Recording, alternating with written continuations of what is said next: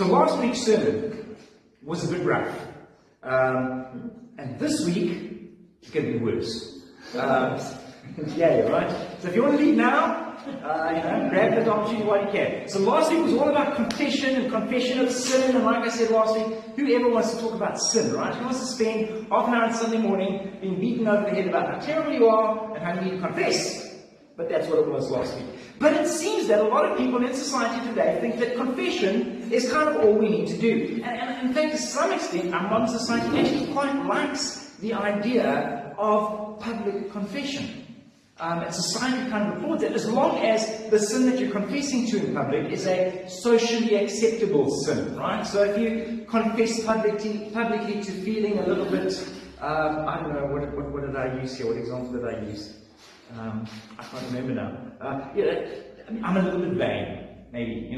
That's kind of socially acceptable. But to admit in public that you're a serial killer, that doesn't go down quite as well. But there are some socially acceptable sins where there's a sense of appropriateness to just,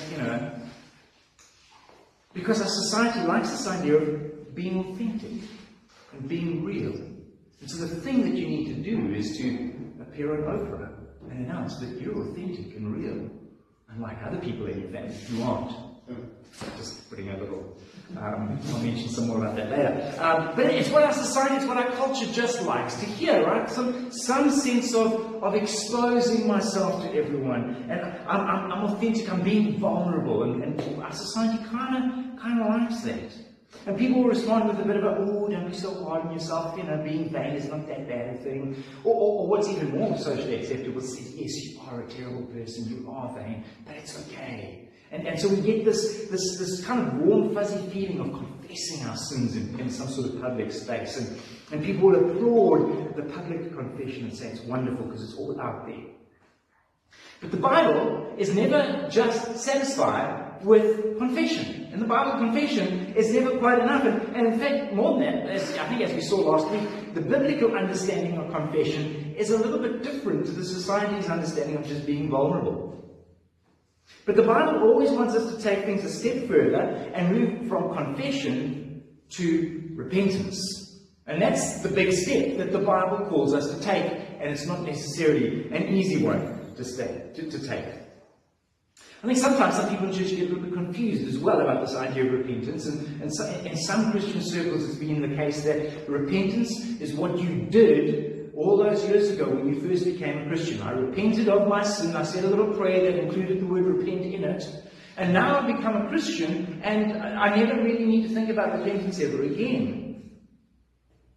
It was along the lines of, I was bad once and now I'm just trying to be a better person. That's the idea. But Martin Luther, not the civil rights guy, but the reformer from 500 years ago, he nailed 95 theses to a church door, and those theses are really just 95 points of debate. These are the things I want to discuss, he said. And the very first thing that he put up there, he said, the very first thing I want to argue, the very first thing I want to debate is this. He says, when our Lord and Master Jesus Christ said, repent, he willed the entire life of believers be one of repentance.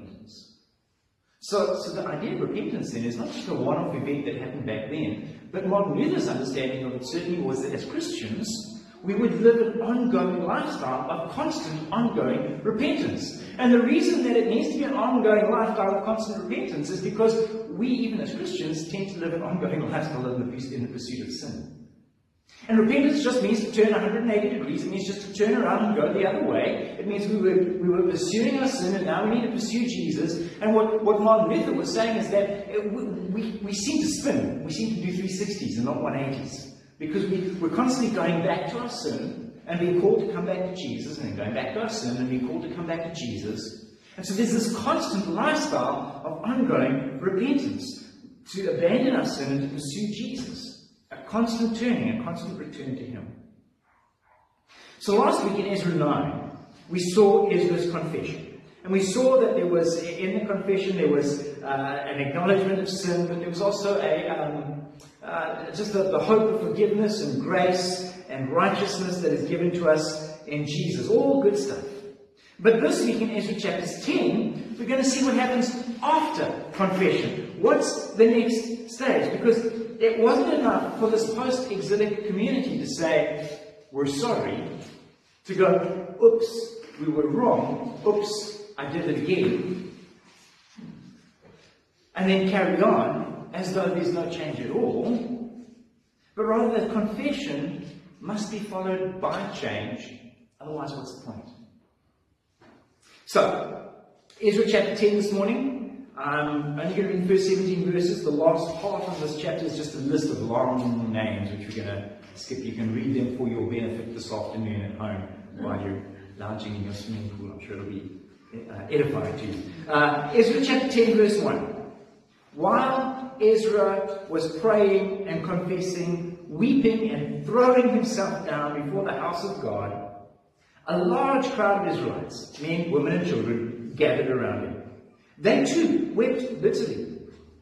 Then Shechaniah, the son of Jehiel, one of the descendants of Elam, said to Ezra, "We have been unfaithful to our God by marrying foreign women from the peoples around us. But in spite of this, there is still hope for Israel. So now let us make a covenant before our God to send away all these women and their children in accordance with the counsel of my Lord and of those who fear the commands of our God. Let it be done according to the law. Rise up, this matter is in your hands. We will support you, so take courage and do it." So Ezra rose up and put the leading priests and the Levites and all of Israel under oath to do what had been suggested. And they took the oath. Then Ezra withdrew from before the house of God and went to the room of Jehoniah, the son of Eliashib. While he was there, he ate no food, drank no water, because he continued to mourn over the unfaithfulness of the exiles. A proclamation was then issued throughout Judah and Jerusalem for all the exiles to assemble in Jerusalem. Anyone who failed to appear within 3 days would forfeit all his property, in accordance with the decision of the officials and elders, and would himself be expelled from the assembly of the exiles. Within the 3 days, all the men of Judah and Benjamin had gathered in Jerusalem, and on the 20th day of the 9th month, all the people were sitting in the square before the house of God, greatly distressed by the occasion and because of the rain. Then Ezra the priest stood up and said to them, "You've been unfaithful. You've married foreign women, adding to Israel's guilt. Now make a confession to the Lord, the God of your fathers, and do his will. Separate yourselves from the people around you and from your foreign wives." So the whole assembly responded with a loud voice, "You're right, we must do as you say. But there are many people here, and it's the rainy season, so we can't stand outside. Besides, this matter can't be taken care of in a day or two, because we've sinned greatly in this thing. So let our officials act for the whole assembly. Then let everyone in our towns who has married a foreign woman come and set time along with the elders and judges of each town, until the fierce anger of our God in this matter is turned away from us." Only Jonathan, the son of Asahel, and Jaziel, son of Tikvah, supported by Meshullam and Shabbathiah, the Levite, opposed this. And so the exiles did as what was proposed. Ezra the priest selected men who were family heads, one from each family division, and all of them designated by name. On the first day of the 10th month, they sat down to investigate the cases, and by the first day of the first month, they had finished dealing with all the men who had married foreign women. And then just the very last verse, all these had married foreign women, and some of them had children by these wives. I've got to say, it's a bit of an awkward passage this morning, isn't it? We've just read about a mass divorce that's taken place, which is a little odd. And not only is there this mass divorce, but it's approved by the priests, by Ezra. It's like, yes, this is a great idea. Let's do a mass divorce thing. And you kind of read that and go, what is this? Do we apply this to ourselves?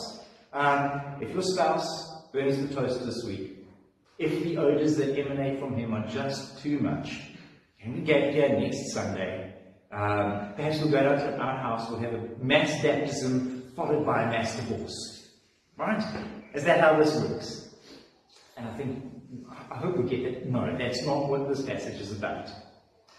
You remember, of course, that the issue at stake here is that the holy people of God had become unholy, and that the holiness had nothing to do with skin color.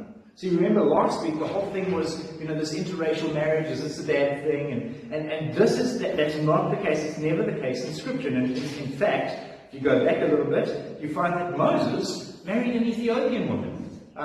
Wonder what color her skin is. And when Miriam gets all upset, and Miriam's like, this is a bad idea, and she doesn't like Moses' new wife, God speaks. And God says to Miriam, take a look at your hands.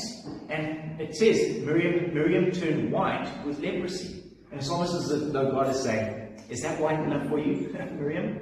And Miriam then has to leave the camp and sit outside for 2 weeks while she heals. And the whole camp sits waiting for Miriam. So there's never an issue in the Bible of cross-racial or cross-cultural marriages. The issue is always about holiness. And holiness has to do with the state of the heart and not with the level of melanin. So that being said, though, even despite that, this is still a tricky passage. These people have got married to the wrong woman, it would appear, and the solution is, let's get a divorce. So again, do you get to say, I've married the wrong person. I've discovered this after 50 years of marriage. It's the wrong person for me. Can you now legitimately get divorced? Can you send the woman away along with the kids? I mean, to some that might sound like a great idea. I'm somewhat conflicted about this passage because here's the other thing, right? Just because it's recorded in Scripture doesn't mean that they did the right thing. There are some parts of the Bible that are prescriptive. In other words, they tell us what we should do. And there are other parts of the Scripture that are just descriptive. They describe what happened, but not necessarily that it should be done like this all the time. So, for example, in Acts chapter 1, the church decides that they need a new leader to replace Judas. And they throw dice. They draw straws to choose the next guy. I'm not sure if that's the best way for us to appoint a new elder in our church. Let's just roll the dice and see what comes up. It's what they did, but it doesn't mean it's what we should do. And so here again is a case of it's what they did, but is it what they should have done? It's a patriarchal age. Sending a woman off with a divorce and kids leaves her and the children incredibly vulnerable. There's no jobs available for them to go to. There's no government safety net or some sort of government payout or handout. There's no homes for abandoned women. The only chance that these ladies have is to go back to their original homes, go back to dad, go back to brothers, go to uncles, and hope that one of them will take them in. So it's kind of rough. To add to this, the whole idea of just get a divorce, today there's, you can get a divorce, you can get a no-fault divorce today. So it used to be that you had to prove that there was a reason for divorce. Now, you can go down to the courts and just say, we're bored with each other. And the judge will go, okay, and sign it off. Just pure boredom is good enough for divorce. But the Bible runs things a little bit tighter. God's a little bit more, restrictive in terms of what are the reasons for divorce. And He certainly allows for reasons for divorce. There are some circumstances where divorce is allowed, where divorce is permitted. But is this one of those reasons? Does this qualify? So raising all those sorts of questions, here are a couple of thoughts around this passage that might just make it a little bit easier to kind of swallow what's going on here. So to start with, some commentators suggest that the word that is used here for foreign woman is not the word that's usually used in Hebrew for wives. In fact, it's far more similar to the word used in Proverbs for prostitute. So maybe this isn't about divorcing wives, maybe this is about stop visiting prostitutes. Maybe this is about leaving your mistress and not leaving your wife. Then, right at the end of the Old Testament, the very last book in the Old Testament is the book by the very first Italian prophet, Malachi. Malachi, as the Hebrews would say. And in Malachi chapter 2, Malachi says this. Before I say that, Malachi was a prophet who prophesied at the same time as Ezra. So while Ezra is being priest in Israel, while Ezra's come back to Judah, to Jerusalem, to restore what's going on in the community, coming with the word of God, Malachi is at the same time prophesying and announcing, this is what God is saying to you. And here's what Malachi, in Malachi chapter 2 says. He says, you have abandoned the wife of your youth. You've been unfaithful to her. And then he says, and you married the daughter of foreign gods. And so again, you just catch in Malachi that it's a religious issue, not a cultural issue. It's the daughter of foreign gods that's the big issue. And then at that point, Malachi then says, and God hates this kind of divorce. Well, what kind of divorce? Well, this kind that says, I was married to someone who was part of the covenant community. I was married to a good Jewish girl. And, we were great for a couple of years. But then some Canaanite lady with her idols caught my eye. And I've divorced my wife, or I've been unfaithful to my wife in order to go and either remarry some Canaanite idol worshipper, or just to take her on as a mistress on the side.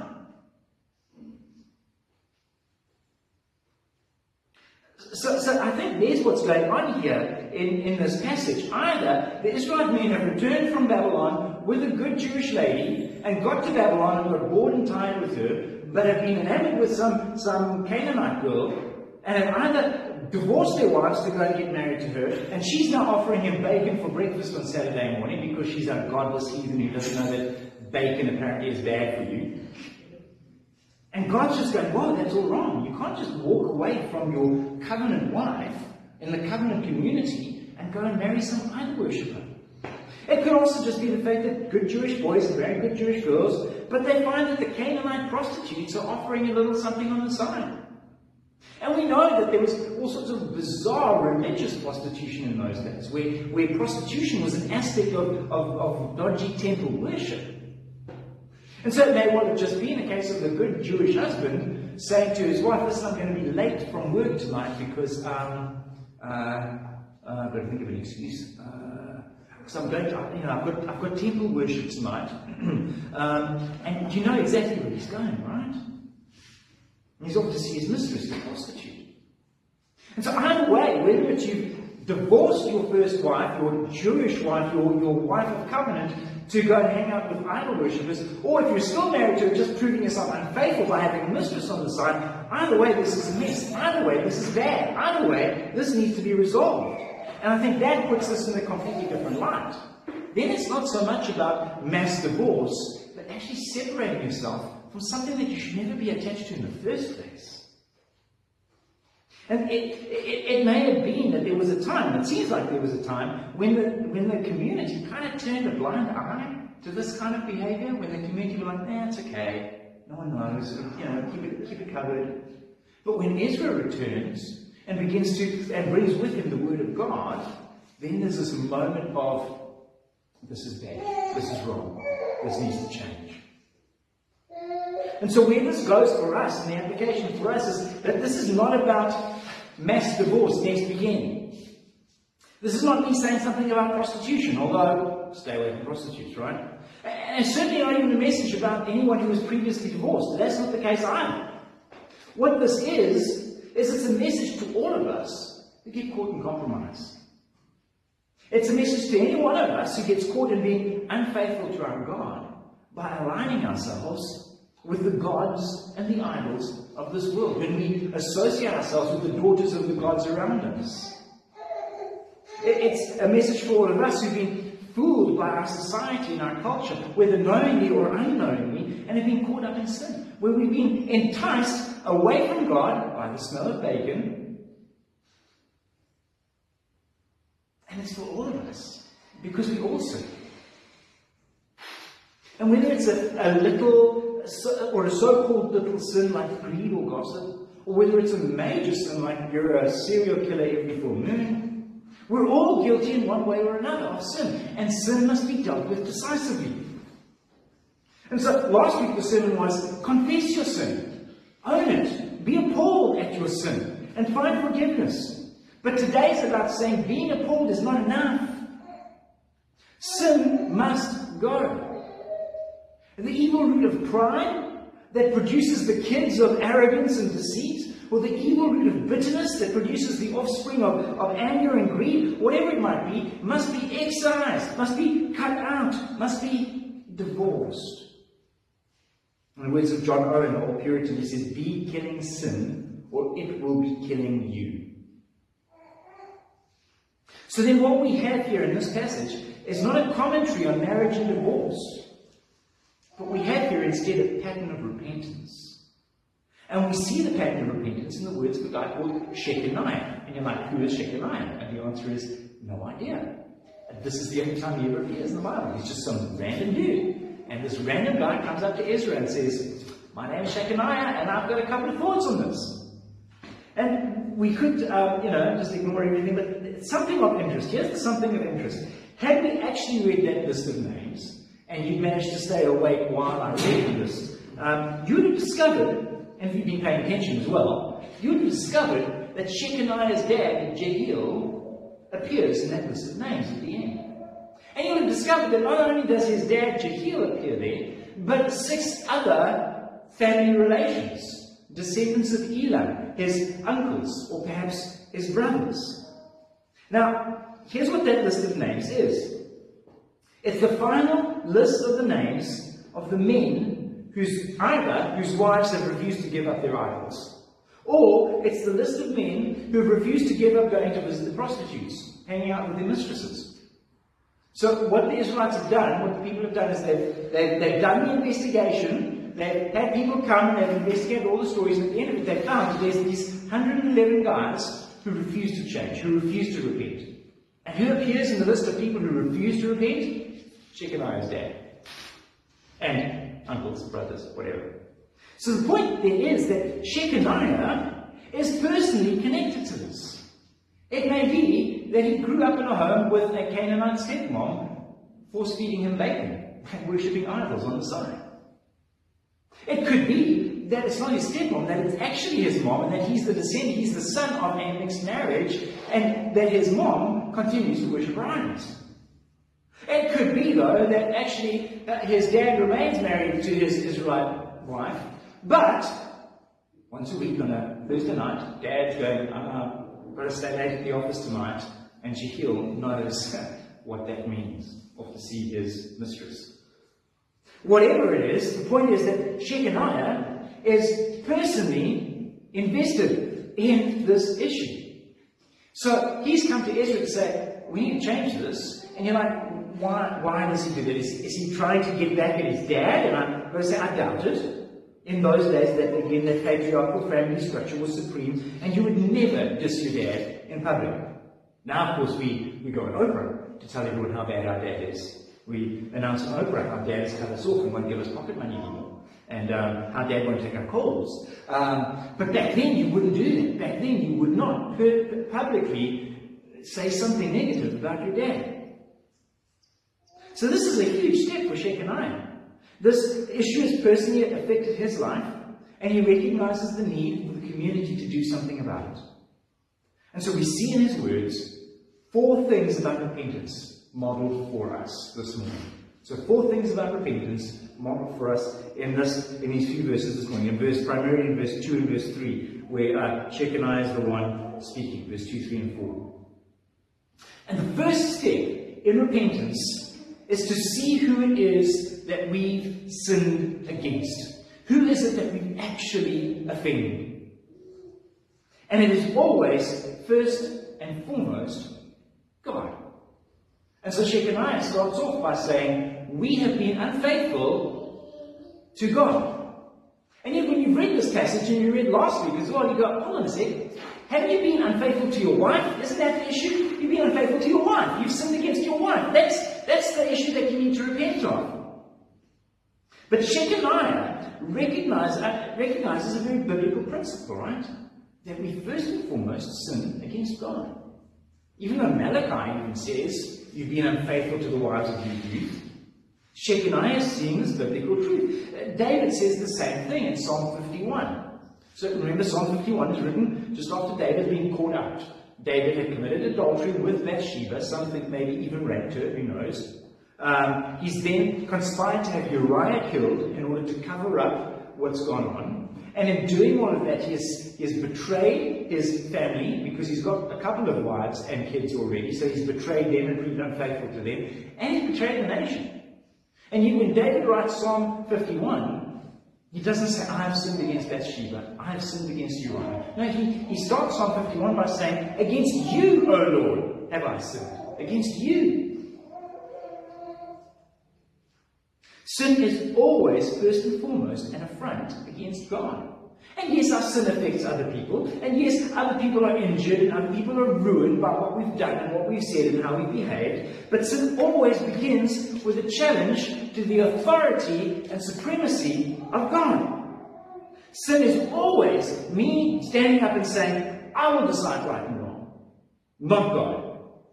We sin because we effectively say, I want to continue to pursue my idols and worship them and not worship God. Our modern society likes to define sin as something that hurts other people. It's not a sin unless someone else is hurt. But the Bible defines sin as an affront against God, regardless of whether others are involved. And until you see that your sin is primarily an affront against God, you will never actually change. For many of us, we recognize that we offended others. We'll even apologize to them, we'll say sorry, and we'll move on. But we very seldom, I think, consider that our sin is an offense against God, that our sinful actions are an affront, are a direct attack on His holy sovereignty. The harsh words spoken against your wife are in fact a sin against God. Your selfish action in grabbing the last muffin is an act of treason against God, as you put yourself ahead of anyone and everything else.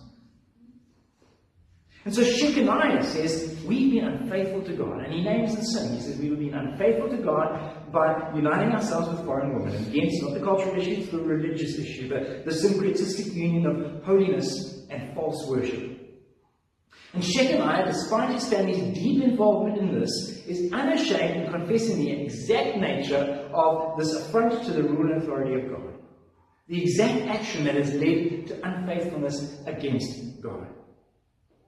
And I just got to ask, when we confess our sin, is this the language that we use? Do we tend to say, I've sinned against God? Or do we just recognize that I've sinned against my friend or my family or whoever else? Does it start with this, that my greed, my short temper, my scathing words are first and foremost an act of unfaithfulness toward God? The first step in repentance is to recognize who it is that we've ultimately sinned against. And for some, it stops there. Oh, I'm bad, I'm a horrible person, God is going to squish me like a bug, woe is me. But Shechaniah carries on. He's not like that. His next phrase is even better. His next phrase is, but there is hope. We have been unfaithful to our God, but there is hope. There is hope. How great is that? In the face of sin, that is an affront to the character of God, that is a challenge to His faithfulness, that should result in our punishment, Shechaniah says that there is hope. Even though we've been unfaithful, there is hope. So here's how we could consider this, right? If the first step in repentance is to look down in horror at what we have done and go, oh boy, this is awful. The second step in repentance is to look up, lift your eyes. Right, we sang it this morning, turn your eyes on Jesus. Look up, look to the hill called Calvary, see the cross. Look up, there is hope. See the Savior, see that God is gracious and willing to forgive. And then He sent His Son to redeem sinners like you and me. Look up, because there is hope. And so here we've got Shechaniah going, we have been unfaithful, and we've been unfaithful against God, our sins against Him, but there is hope. There is hope. God will not consume us in His righteous anger. And Shechaniah grasped some of this, but I don't think he understands the full extent of the hope that we have. Because we know that hope has a name. I think one of our favourite songs in church at the moment, we sing it fairly often, we're going to sing it in a moment again this morning, Jesus Christ, our living hope. Listen to the words. How great the chasm that lay between us, how high the mountain I could not climb. In desperation I turned to heaven and spoke your name into the night. Then through the darkness, your loving kindness tore through the shadows in my soul. The work is finished, the end is written, Jesus Christ, my living hope. Who could imagine so great a mercy? What heart could fathom such boundless grace? The God of ages stepped down from glory to wear my sin and bear my shame. The cross has spoken. I am forgiven. The King of Kings calls me His own. Beautiful Saviour, I'm yours forever. Jesus Christ, my living hope. Hallelujah! Praise the one who set me free. Hallelujah! For death has lost its grip on me. You have broken every chain. There's salvation in your name. Jesus Christ, my living hope. That's the song that Shechaniah is singing, I'm sure. Despite our rebellion, despite our sin against God, there is hope. The hope of redemption, of forgiveness and transformation. Repentance always begins with the recognition of who we sinned against God. And it always recognizes that despite that, there is hope, that there is forgiveness, that there is grace. What does Shechaniah say next? What's his next suggestion? What does he do next? Well, here's the next thing that he does. He says, let's make a covenant. Let's agree to do what God calls us to do, and let's separate ourselves from our sinful actions. Right? Crucial step in repentance, an earnest desire to change. An earnest desire to actually be different. A commitment to undo the evil. And I think it's obvious, and we kind of get it. And I think there are times when we do say something like this. We're like, I'll never do that again. I promise you I never will. The next full moon, there will not be a dead body at my feet. I promise. I know I can change. I'm going to try harder. And we say that, but I wonder how many of us actually want to change. How many of us are actually committed to change? I think for some people, the sense of confession is sufficient, because I'll come back next week and I'll just confess again. But repentance before God requires and calls for a desire within us to change. And sometimes I just think we love our sin too much. We are too attached to our idols. And we read in this passage, there are a couple of guys that resisted the change, right? Right at the end there, Shechaniah suggests all this. They then bring it to a church meeting, essentially, and they say, this is what we think, what do you guys think? And they're like, we agree with a couple of tweaks. And there's 4 guys who say, we don't agree. We think this is a bad plan. We thought confession was sufficient. Can we just stop there? And when you take a look in the list of names, guess whose names appear in the list? These 4 guys. They didn't want to change. Confession is enough, isn't it? Can we just say we're sorry, but carry on with what we're doing? I think some of us are just too comfortable with our sin, with our sinful attitudes and sinful actions that we've adopted and embraced from the culture around us. We don't even think that it's sinfulness anymore. For many of us, there's just no real desire to change. I confess that sometimes I don't want to change because change is too hard. It's easy to stay as I am. But Shechaniah leads the way well for us this morning. We must change. We must want to change. We must covenant before God. We will not do this again.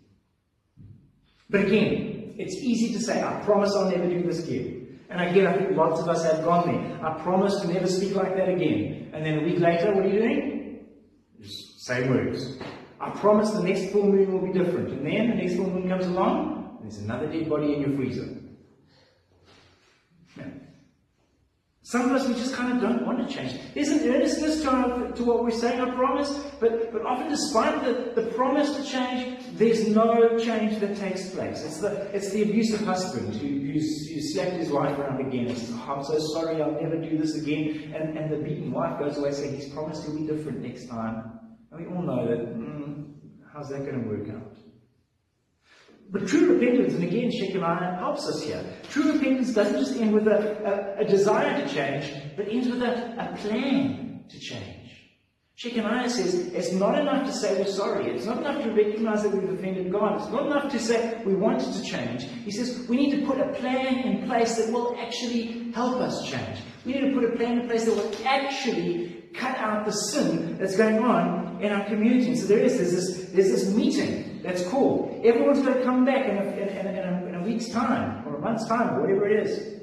And here's the deal, right? If you don't come to that meeting, we're going to come and we're going to confiscate your land. We have a church meeting in 2 weeks' time. If you do not appear at the church meeting, we're going to send the deacons around to confiscate your property. Right? Just saying that, right? And they gather here, this whole woohoo. They gather and they gather in the rain, and they shiver from the cold of the rain and in awe of their God. And the rain reflects the mood of the people. And they decide as a group to go slow, but to investigate. And to investigate thoroughly, they say, we can't make a decision here and now about how to do this. We need to go home, and each person in each village needs to appear before the elders of that village, and we need to investigate. Are you hanging out with prostitutes? Do you have a mistress? Have you divorced your wife and married some Canaanite idol worshipper, and is she still worshipping her idols in your home? And we're going to investigate this properly. And when they do this due diligence, at the end, I mean, it's quite a thing, right? There are about 40,000, we're guessing, about 40,000 refugees that have come back. Of the 40,000, 111 of them are guilty of this sin. So it's not exactly a huge amount, is it? But the point is this. It's not enough to just say, I don't want to sin, I promise I'll be better next week. What happens is that we need to take a close look at the circumstances around our sin and put plans in place so that we're able to change. So if it's the full moon that's the problem, then lock yourself up next time the full moon comes around, right? It's the people who say, I'm never going to get drunk again, but I'll go and buy a case of whiskey just in case the government shuts down the bottle stores again. Just in case. It's not to get drunk. No. It's just in case. In case what? You get drunk on Saturday night at the club and say, next week it'll be different, but you still go back to the club. And you're like, how's that going to work out for you? How's that different in any way? You've got issues with lust, but you make no difference, no changes to what you're watching on TV or Netflix or whatever. Some of us want to change, but we want the change to come with no real effort. It's like we want to drink the same amount of alcohol but not get drunk. I've never abused my wife, but I'm still drinking the beer that results in me beating my wife. And more than that, it's not just dealing with the surface issues. We want to change without digging in and digging up the roots that are right deep within us. We're unwilling to do the hard work of uprooting the pride and the bitterness and the idols of our comfort and control that lie deep within that prompt the things that end up blurring out of us. And until we replace those idols, with the worship of the true God, we will never change. And we know this, right? But again, take a look back at the words of Shechaniah at the end there when he speaks to Israel and he says, take courage and do it. This takes courage. It takes courage to cut out the things that we love so much. It takes courage to put an end to the sin that lurks and dwells within us. But Shechaniah says to Ezra, take courage and do it. Do the hard thing. Divorce yourself from the sin that lurks within. Look to the cross. So here's where we've gone, right? Repentance requires that we acknowledge who we've sinned against, that we look up to find hope, that we have within us a desire for change, and then we put in place some plans that will result in actual change. And so we've hit the end of Ezra. We're done. We're not going to read Ezra next week. Isn't that good news? But you're like, does Ezra end well? That last verse, the implication is that the women and children are sent away. That's sad, isn't it? That's hard. That's hard. But it's what was required for the holiness of God's people. That is, people put aside their mistresses, but they separate themselves from their idols. And if we're going to enter the kingdom of God, if we're going to enter His kingdom and enjoy His fullness, we must do the same. And so we've got to be with Shechaniah and Ezra and take courage and Nike. Right? Just do it. We're going to sing again. We're going to sing Living Hope. And then we're going to enjoy communion together. I hope you brought some communion stuff with you this morning. And we're going to sing with these thoughts in our mind. And we're going to eat and drink as a sign and a symbol of our repentance before God. And perhaps you need to just take a moment while we're singing, just before we eat and drink, to just reflect on where it is that you are, what it is that you've done that is an offense to God. In our communion, find there is hope. To have a desire for change and to come up with a plan to change. So let's stand. Let's get on the phone here and we'll sing the hymn.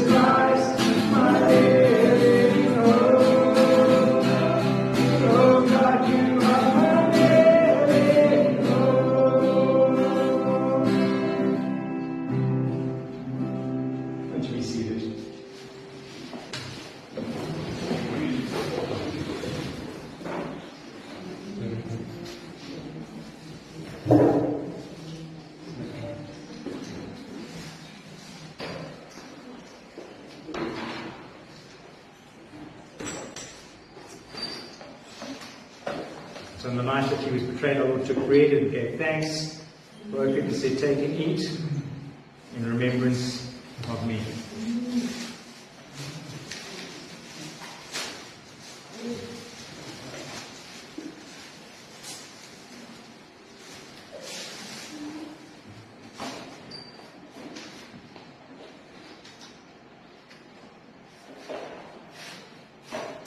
Just as we've considered this morning, confession of sin, but more than that, repentance, acknowledgement of who we have offended, whose laws we have broken, but the recognition of hope that there is forgiveness, there is grace that has come from the cross.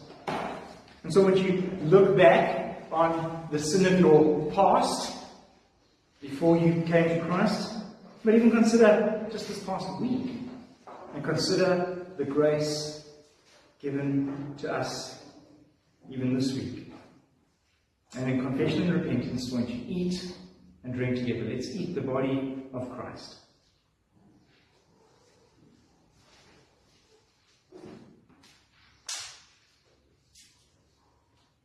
And then after the meal, he took the cup. He said, "This cup is the covenant of my blood, poured out for you. Without the shedding of blood, there is no forgiveness of sin." I guess this is the big moment of hope this morning, that in drinking this we are reminded, this doesn't actually take us in a way, this is just great juice, but we are reminded that his blood has washed us clean. Let's drink together.